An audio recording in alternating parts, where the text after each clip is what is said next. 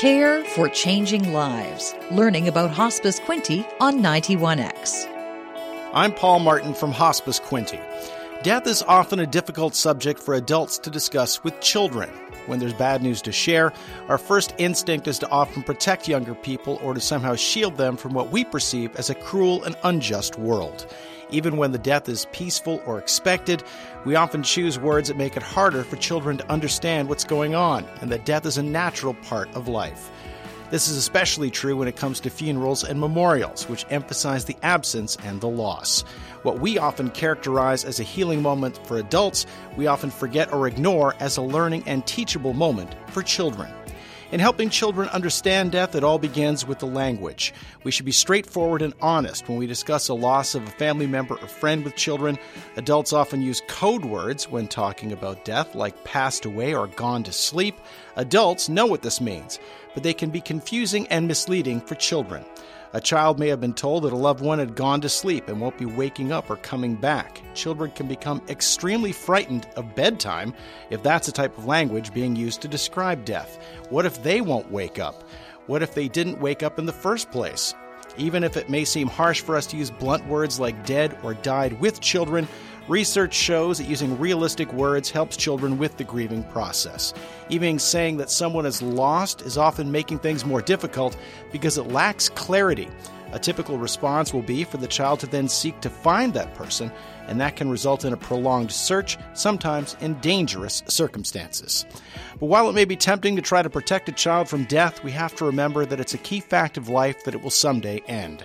One of the best ways to show a caring and measured approach to the subject of death is to involve the child in the funeral or memorial process. Again, it all starts with the language.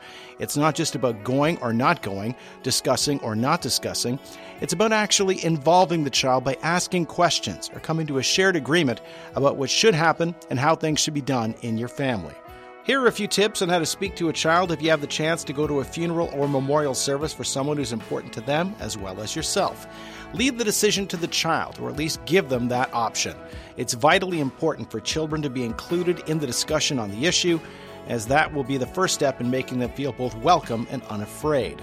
If they're told they can't go and never get to make that choice, then they may feel abandoned, unimportant, and resentful.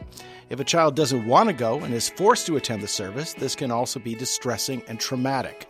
While they're in the process of making the decision, encourage them to attend with you and let them know they'll be welcome and supported, but don't make them go if they really don't want to.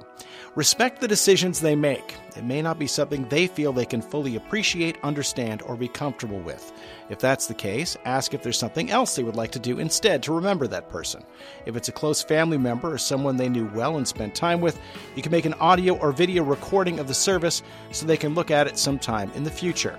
You could also write down some thoughts in a journal which you could share with them, or get a copy of the prepared remarks delivered by any speakers so they can read it for themselves when they're more comfortable. Be sure to talk to them about it as much or as little as they wish, while taking the time to actively listen to what they're saying.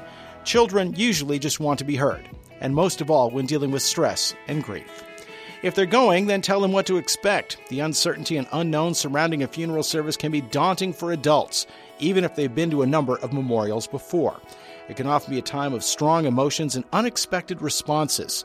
Reduce your child's anxiety by explaining it in clear and very open and transparent language what will be happening. Avoid any expressions or euphemisms like going away or lost, which can complicate the experience. Also take the time, if the child is old enough to understand fully, to explain why things are happening in that way. Include some details on how many people will be there, how long it will last, and what people will be doing. If the child is concerned or frightened by larger crowds, it may be helpful to remind them that the other people are only there because they also cared about the person like they do, and want to show that to everyone else. Help them prepare for the experience by describing the funeral home or the cemetery if they're going to be there for a graveside service. Some funeral homes will offer family time before the public is able to attend, and that can be a good time for a child to look around and see what will be happening before the crowds move in. And involve the child in the service. Ask them if they want to write or draw something to place in the casket or to have on display at the funeral home. They may also want to speak, but be flexible if they change their mind at the last moment. You may also want to assign a buddy or helper if they're overwhelmed and want to leave on short notice. For more tips on children attending funerals and services, you can also go to whatsyourgrief.com. Learn more by visiting hospicequinty.ca and listen for new information each week at this time on Alternative Radio 91X.